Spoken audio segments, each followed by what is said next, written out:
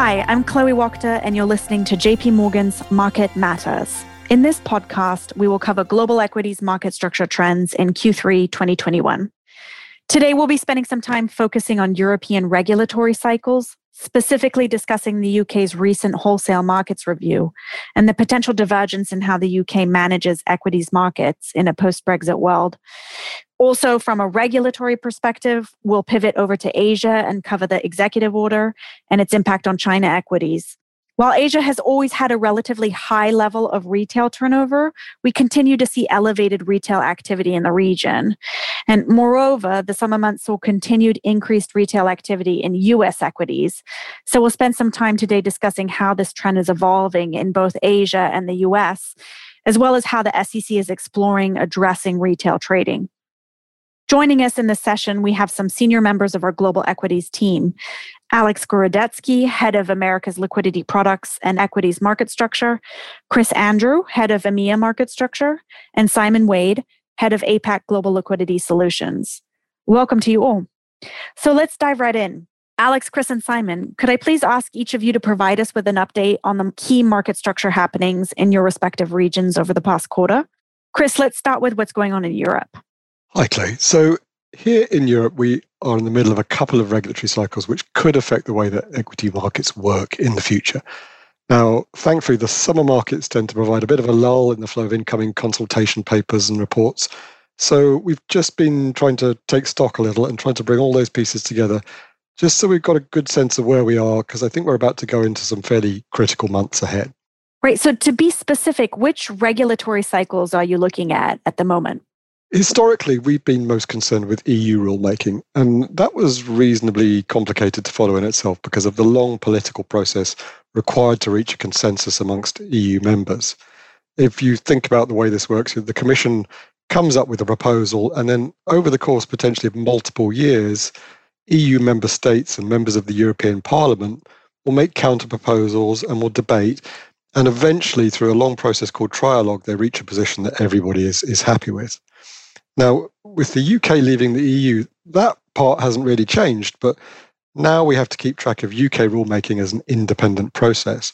And that's brought the prospect that the EU and the UK rules might diverge over time. We also think that UK rulemaking will be taking place a little more quickly now that they don't have to negotiate with EU member states. And the UK recently published a consultation on its Wholesale Markets Review, or WMR. Does that tell us anything about how UK rules might diverge? Yes, I think it gives us a good sense of how the UK is thinking about markets policy after Brexit. And a lot of things have also been fairly well signalled by courses of action that the FCA took under the temporary transitional powers granted after Brexit. Now, people will talk about divergence, and we've even talked about divergence ourselves, but I think in reality, the majority of the proposals that we see in the WMR really represent just a recalibration of the regime according to UK preferences, rather than any major divergence of the actual framework of the rules.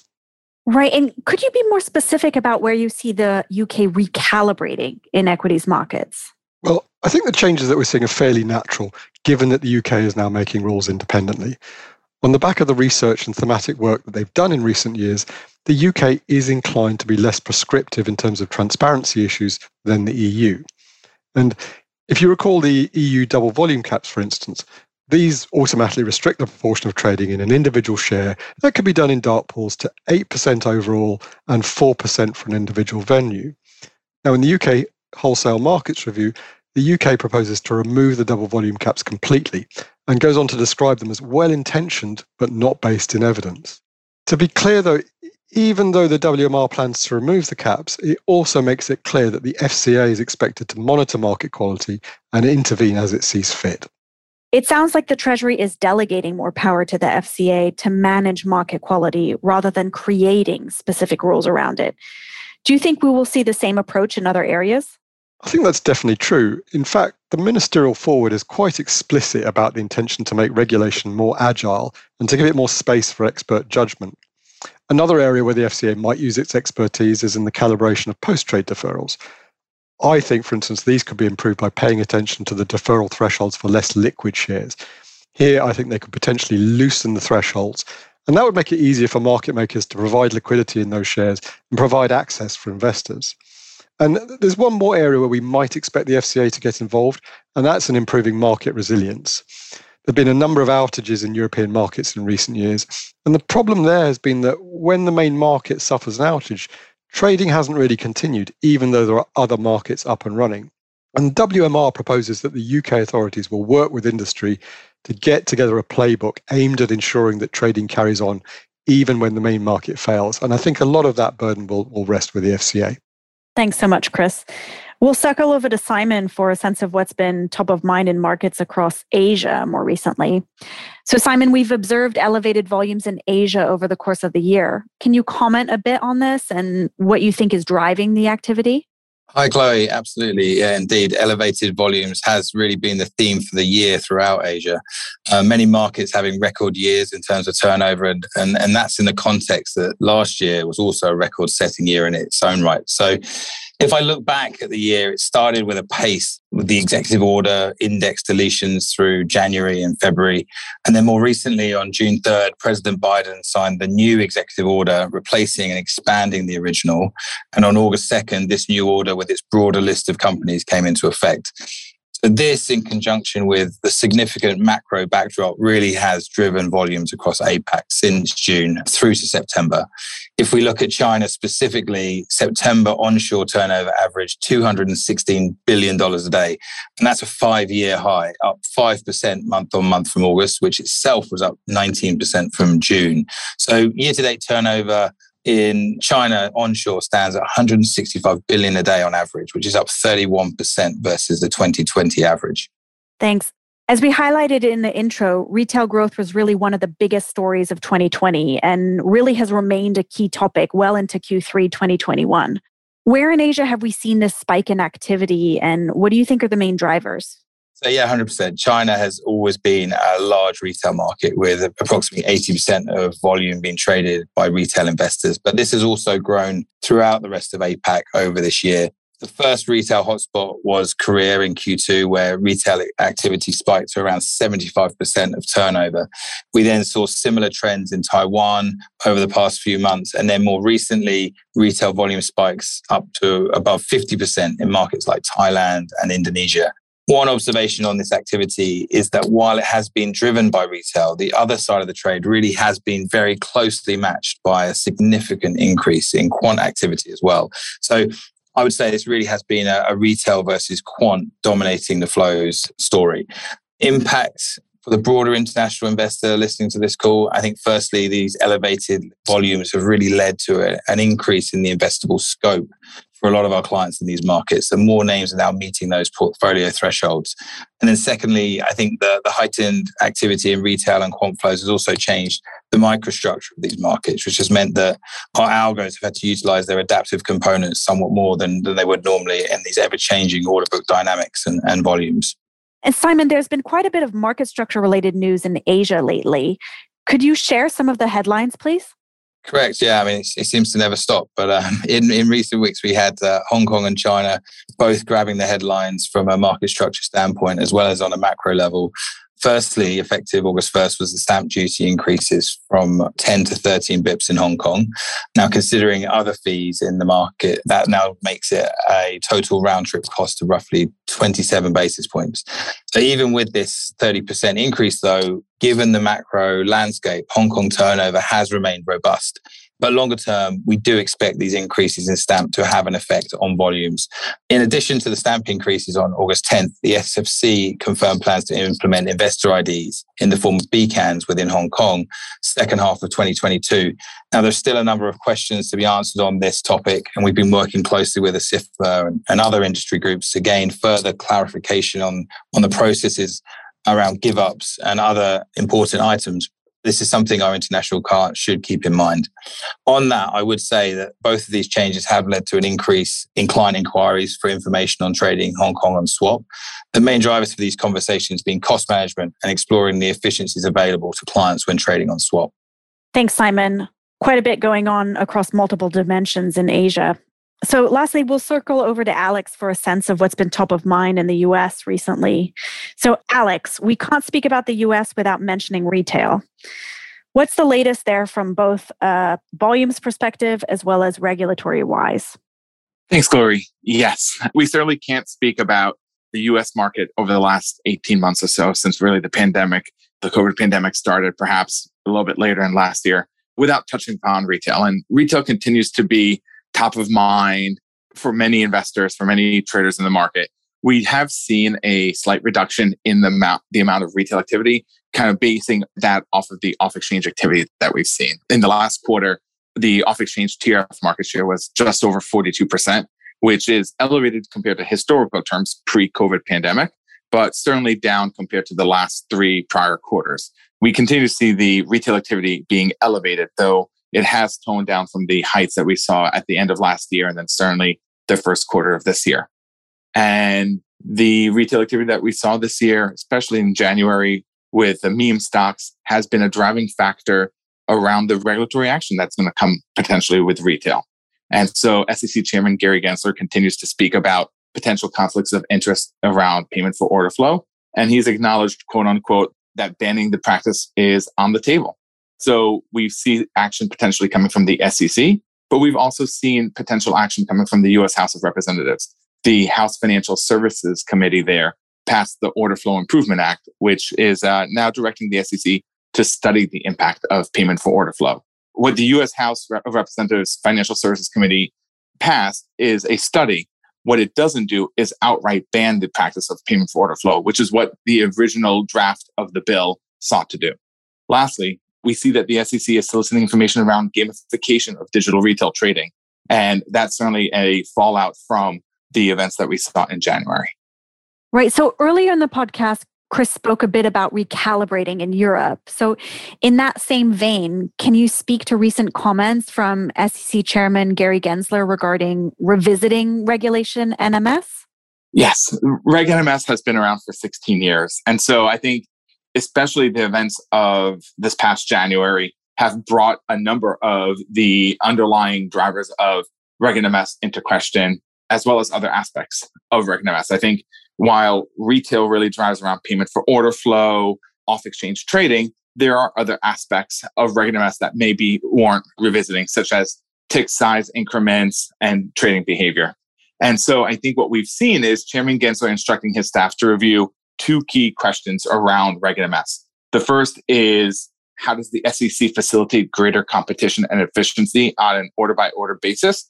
And then second is, how does the SEC address financial conflicts in the market? So I think those are 2 broad questions that are really going to help drive the SEC's review of potentially updating Reg NMS. Right. So aside from retail, what else are the key market structure themes that are going on in the US right now? So one of the big themes we're tracking and continuing to track is the market data governance plan and infrastructure rules. Both of those were approved last year under former SEC Chairman Jay Clayton. And in this past August, the SEC approved the final version of the NMS plan regarding consolidated equity market data, or what we dub the governance plan. We're now seeing the NMS governance plan moving forward. And so the plan consolidates the 3 current plans that we have into one. It's also introducing voting membership representation for kind of industry members, as well as seeking to really address the conflicts of interest that happen between the SIP processors that run the SIP feeds, as well as potentially running their own competing exchange proprietary feeds. So because the rule now was approved this past August, we will see that move forward. The one constraint there potentially is that a prior lawsuit was dismissed by the U.S. Court of Appeals because the rule was not final. Now that the rule has been finalized by the SEC, we may see a subsequent challenge in the courts again by the exchanges. So that may draw this one out. And then further along with the market data around the infrastructure rules, we're continuing to see that move forward with the first piece of that coming out shortly around the fee amendments that the different exchanges will have to file around the potential pricing for the new SIP feeds. In the dark pool space, I think we've seen both new launches and mergers recently. From a new launch perspective, we've seen PureStream go live this past quarter. And then from the merger side, we've seen Level and Luminex announce a merger, bringing together a historically sell-side firm, sell-side ATS, and a historically buy-side ATS together under one broker-dealer. And that will potentially have the opportunity to unlock additional liquidity for brokers such as ourselves. Lastly, among the exchanges, we're continuing to see both order type innovation and advocacy. We've seen recently MEMX come out vocal around tick constrained securities. That's something that Cboe and Nasdaq have also talked about in recent years and potentially could be under the kind of the review that SEC Chairman Gensler is doing with NMS. On the order type innovation, we continue to see exchanges introduce midpoint liquidity for retail orders, hoping to capture some of that increased retail trading that we continue to see in the market. Thanks so much, Alex. So now that we're in Q4, what's next for each region? What are we anticipating? So, Chris, let me come back to you to comment on Europe. At the beginning of the podcast, you shared details on how you envision the UK recalibrating in equities markets. What do you envision for the EU, and when do you think some of these new rules might come into force? Well, although I said we have a reasonable view of how the UK plans to operate, we're really less certain of the approach to regulation that the EU is going to take in this current regulatory cycle. And although we've got some proposals from ESMA, which are inputs to the next round of rulemaking, it's difficult to know how much significance to place on these without more of a sense of the political and strategic direction that the EU wants to take. MiFID I was all about liberalisation and facilitating cross-border trade in financial services. And MiFID II carried this on to some extent, but in the aftermath of the financial crisis, it naturally came with a much greater focus on control and transparency. So the real question in my mind is whether the next round of rulemaking is going to be more like MiFID I or more like a continuation of MiFID II. And I think the first time we're going to get any real sense of the direction of travel is when the Commission publishes its draft legislation, either towards the back end of this year or maybe in early 2022. And just regarding timing, I think it's a really good question. I said at the beginning that I thought the UK rulemaking will be a bit speedier outside of the EU. So whereas we might expect some of the proposals under consultation in the UK to come to fruition in the next year or two, it's more likely to take 4 or 5 years for the next set of EU rules to come into force. So a bit of a wait and see. Thanks so much, Chris. Let's shift over to Simon in Asia. What are you taking stock on over the next couple of months? Sure. Thanks, Chloe. And there's a couple of events which we're really closely monitoring out here. The first one of those was the announcement on September 2nd by President Xi Jinping of the new Beijing Stock Exchange. Now, there's no timeline at this stage for the launch yet, but expectations are that the new exchange will be similar to the STAR and the Chinex boards. And it's certainly an exciting development that we and our colleagues onshore in Shanghai are keeping a very close eye on. Also, from an internal perspective, in August, we received approval from the CSRC allowing JP Morgan to take 100% ownership of JP Morgan Securities China, becoming the first foreign bank to fully own the securities venture in China. Now, the reason I mention that is that over the past year, we have seen a significant increase in the number of investors trading China on QFII, benefiting from that broader range of investable stocks and avoiding the public holiday restrictions that come with trading China via Connect. So with that, I strongly encourage clients to reach out to us direct if they're looking to make additions or changes to their current China trading profile. The last point I'd like to make outside of China, and there's still a lot going on outside of China as well, and the one item I think worth highlighting is the proposed move in India to T+1 settlement. So on September 7th, SEBI published a circular allowing exchanges to choose between T+1 or T+2 settlement cycles. That circular will be effective on January 1st, 2022. So there is a potential for settlement changes at the NSE and the BSE at the beginning of next year. We've had a number of questions raised by clients globally on the suitability of the proposal for overseas investors. Just last week, on the 30th of September, the SIFMA, with 2 other buy-side associations, issued an open letter to SEBI asking for a public consultation with the industry and a delay in the implementation. So this is a big story, and we're keeping a very close eye on that and many other items through year end. And for the US, Alex, what are you seeing coming for Q4? I think the biggest thing that we're going to look for in Q4 is what SEC Chairman Gary Gensler is going to do around the different initiatives that he's spoken about, specifically, obviously, retail trading, payment for order flow, potentially off-exchange trading in the retail space, potentially even T+1 settlement that he's spoken about. I think there's a number of factors that the events of this year around retail trading have brought to light around Reg NMS and the current market structure. And I think Q4 will certainly highlight which of those the SEC is going to focus on.